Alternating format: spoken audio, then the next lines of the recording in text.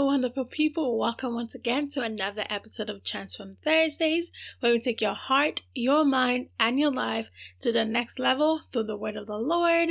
Thank you all so much for tuning into this week's episode. First of all, Merry Christmas in advance. Christmas is tomorrow. I pray that the peace, the love, the joy, the hope that comes through the birth of Jesus floods your heart this season, floods your heart forever. I pray that you experience a new level of joy that you have never experienced, especially in this year of 2020. May the joy that passes all understanding, the peace that passes all understanding, that comes from God alone, may it flood your heart and your families in Jesus' name. Amen. So as you can tell from the title, this week's gift of Christ, we are going to be looking at joy and what that means for us as Christians, what that means for us as children of God. So when I think about joy, I think about a sort of state that is above every feeling of discomfort, knowing that there is a love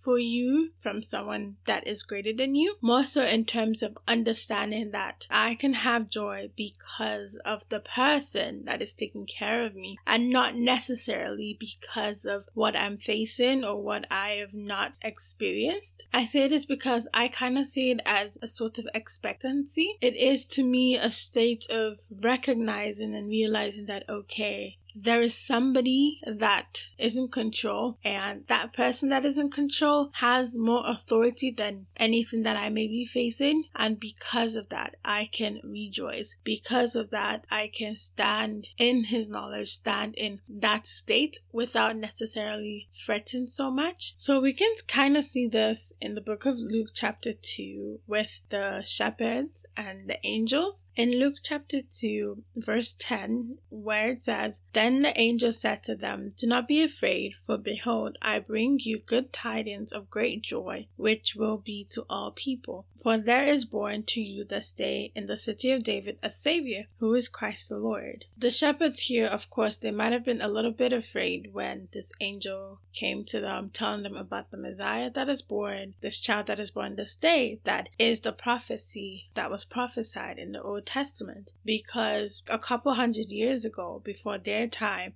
some of the prophets in the Old Testament had talked about there would be this Messiah, there would be this son in the lineage of King David that would come and rescue the people, that would rescue the Israelites, that would bring them back into God, that would redeem them from all the troubles and all the things that they've had, right? And the people, of course, were expected. That's why many times when Jesus came, even before Jesus came in the book of John, when some of the people were asking John the Baptist, "Well, are you the prophesied Messiah?"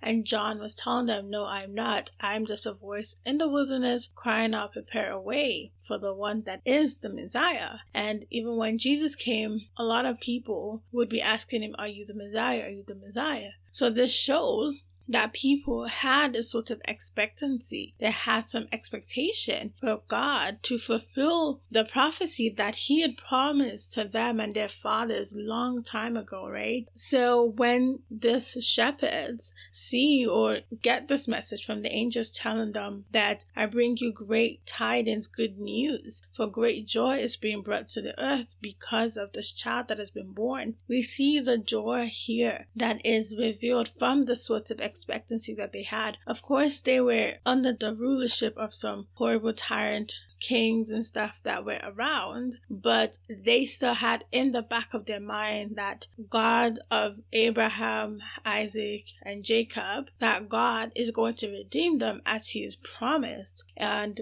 I see that expectancy coming from joy as well for ourselves. Sometimes it's expecting the salvation of God to save you from your situations, no matter what it's looking like. Having joy is being expectant in the manifestation manifestation of the word of God in many ways, despite what you may be seeing, despite what you may be looking at. Because I can only imagine how the Israelites were feeling back then. Just year after year, the word wasn't manifested. Year after year, they were waiting for the Savior, for the Messiah to come. And of course, when they thought the Messiah would come, they would not imagine the Messiah would come as a child. And of course, when Jesus was born, he had to wait 30 years before he could then start his ministry and then, die 3 years later and then go to heaven, and then the Holy Spirit's reign can be manifested. So there was still some time for that manifestation. But I think just the initial birth alone is something to bring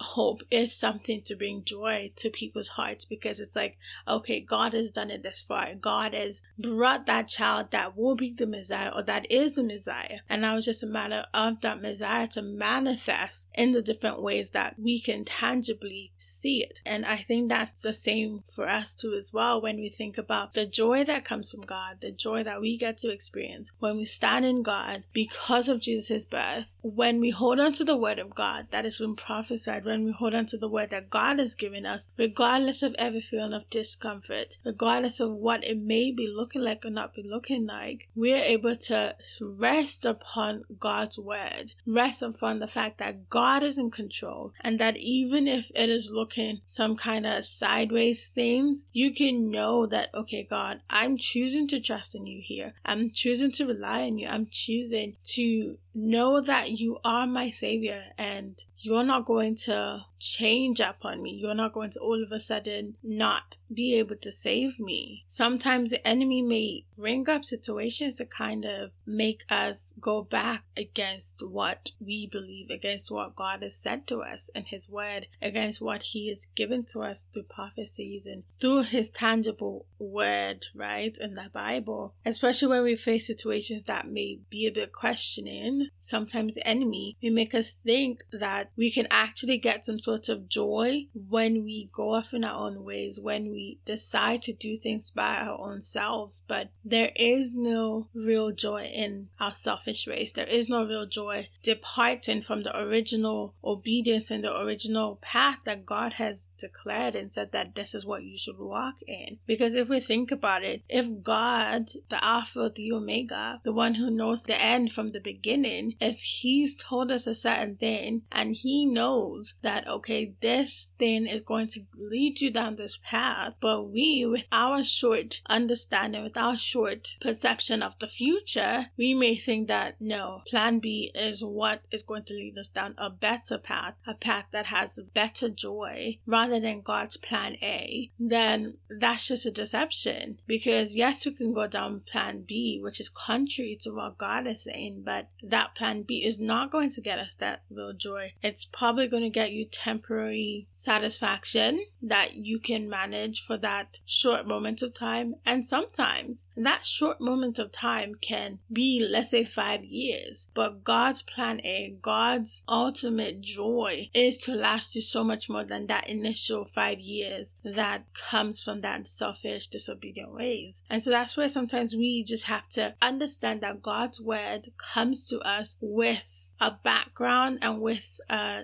direction that he loves us and that he is not trying to hurt us. That, as Jeremiah 29 verse 11 says, that his plans for us are plans of good, not of evil, to give us a future, to give us a hope, to bring us to an expected end. That is what God's plan for us is, and that is what we ought to believe each and every moment of our lives. Because if we don't, we're not going to be expectant of his salvation. We're not going to be expectant of him being there. We're not going to be expectant of anything if we don't genuinely believe that he's a good God. And even in Psalm 19 verse 7 says, "The law of the Lord is perfect, converting the soul. The testimony of the Lord is pure, making wise the simple. The statutes of the Lord are right, rejoice in the heart, and the commandment of the Lord is pure, enlighten the eyes. So when we think about it, sometimes the enemy makes us think that the statutes, the commandments, when God tells us to do something, that those are so wrong. Like, it's not going to give us wisdom, it's not going to give us choices, it's not going to give us anything like that. But we have to not listen to that lies. We have to not listen to the enemy, but actually continuously listen to God. And so that leads me into how we can temporarily leave a joyful state and end up being worried, end up being sad, end up being not joyful, when as children of God, as people with whom Christ lives within us, with whom the Holy Spirit lives within us, we are to benefit from that joy continuously. Because when Jesus' birth was announced, like, it was to be a joy to the whole world, to those that believe in God. So the first thing would be when we forget the good nature of God, and that's where that Psalm 19 comes in. When we forget ordinarily who God is, when we forget His being, His ultimate being. The Bible says that God is love.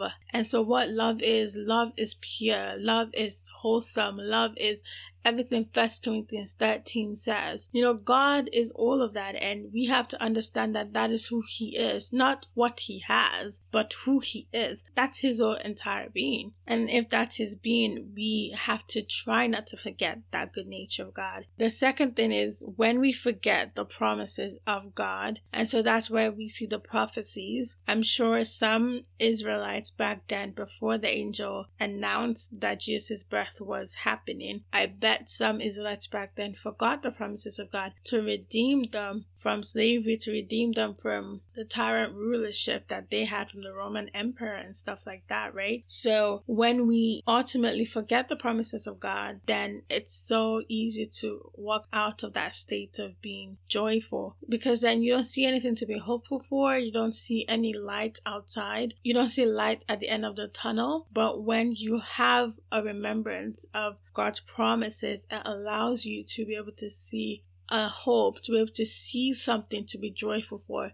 because you know that where you are currently at is not your final destination, because of, the first point being God's nature and who He is and how faithful He is to bring everything that He said He would do into completion. The third thing is by listening to external voices. If the shepherds had not listened to the angel, but yet perhaps listened to Herod or listened to somebody else that tried to contradict what the angels had said, of course they're not going to go searching for Jesus' birth. They're not going to go searching for the manger.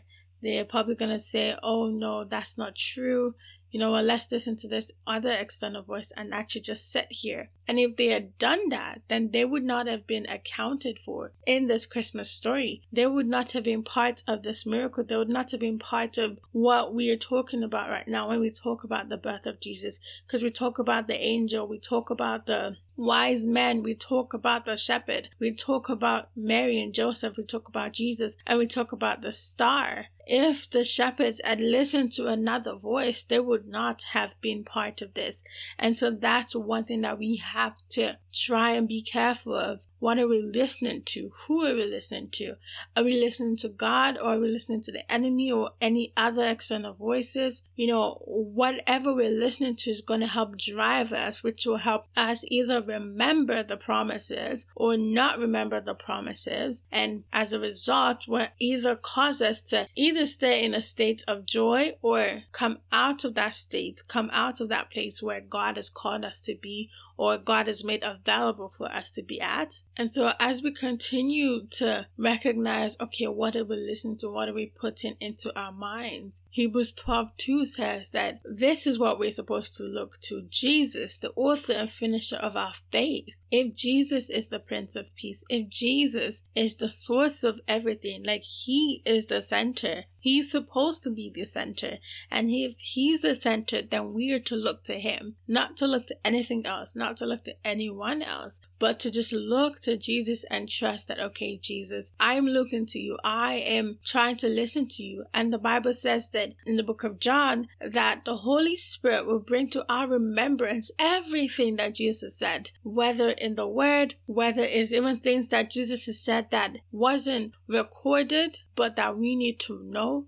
Because I don't think everything that Jesus would want us to know was essentially recorded in the Bible. But because we have the Holy Spirit, then we have Jesus. So we don't really need everything to be recorded because we have the person that said it originally. So we can just listen to his voice and listen to him through the Holy Spirit. And so by us ensuring that we are looking into the right place, we are making sure that the voice that is speaking to us is the correct voice, is the right source. That would help us to be able to truly walk in joy. That would help us to be able to hold on to the promises and then believe God and believe his nature, believe that he doesn't change, believe that this is who he is, and ultimately help us to stay in that state of joy and trust in the salvation of God. And salvation doesn't only mean that you haven't given your life to Christ. Salvation means that God is saving you from whatever you need saving from. So you can need saving from that bank loan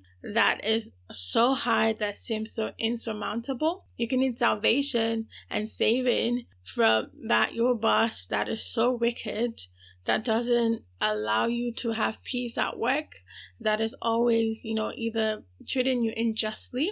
You can need saving from a bad relationship. You can need saving from, bad mental state and your mind is just telling you all these lies. You can need saving from the enemy. You can need saving from health issues and, not a proper functioning body that God has created. So salvation doesn't only mean saving from darkness to light, but saving from anything that isn't perfect, anything that does not allow you to walk in the glory of God, does not allow you to walk in the fullness of God and in what God has called you to walk in. So as we come to the end of this episode, I want us to take this holiday season, this Christmas season, this end of the year of 2020 to try and continue to stay focused on Jesus, stay focused, look into him, understanding that yes, we are celebrating Christmas in different ways this year, but we have Jesus and that's all we need. We don't need anything else. We don't need the lights. We don't need the gift. We don't need the turkey. Though they're all nice, granted, but we don't need them. All we need is Jesus. And once we have him, we have the joy, we have the peace, we have the hope, we even have the love that comes from God. So I pray that we continue to remain in that joyful state, that joyful place, because I don't think joy is a feeling. It's not a feeling. It's more of a state. It's a being. It's where you are at. And I pray that that state, that we never leave that presence, that we never leave that place, but we continue to abide in it and continue to look to Jesus ultimately and always. So once again, Merry Christmas in advance, and thank you all so much for listening. Bye, and God bless you.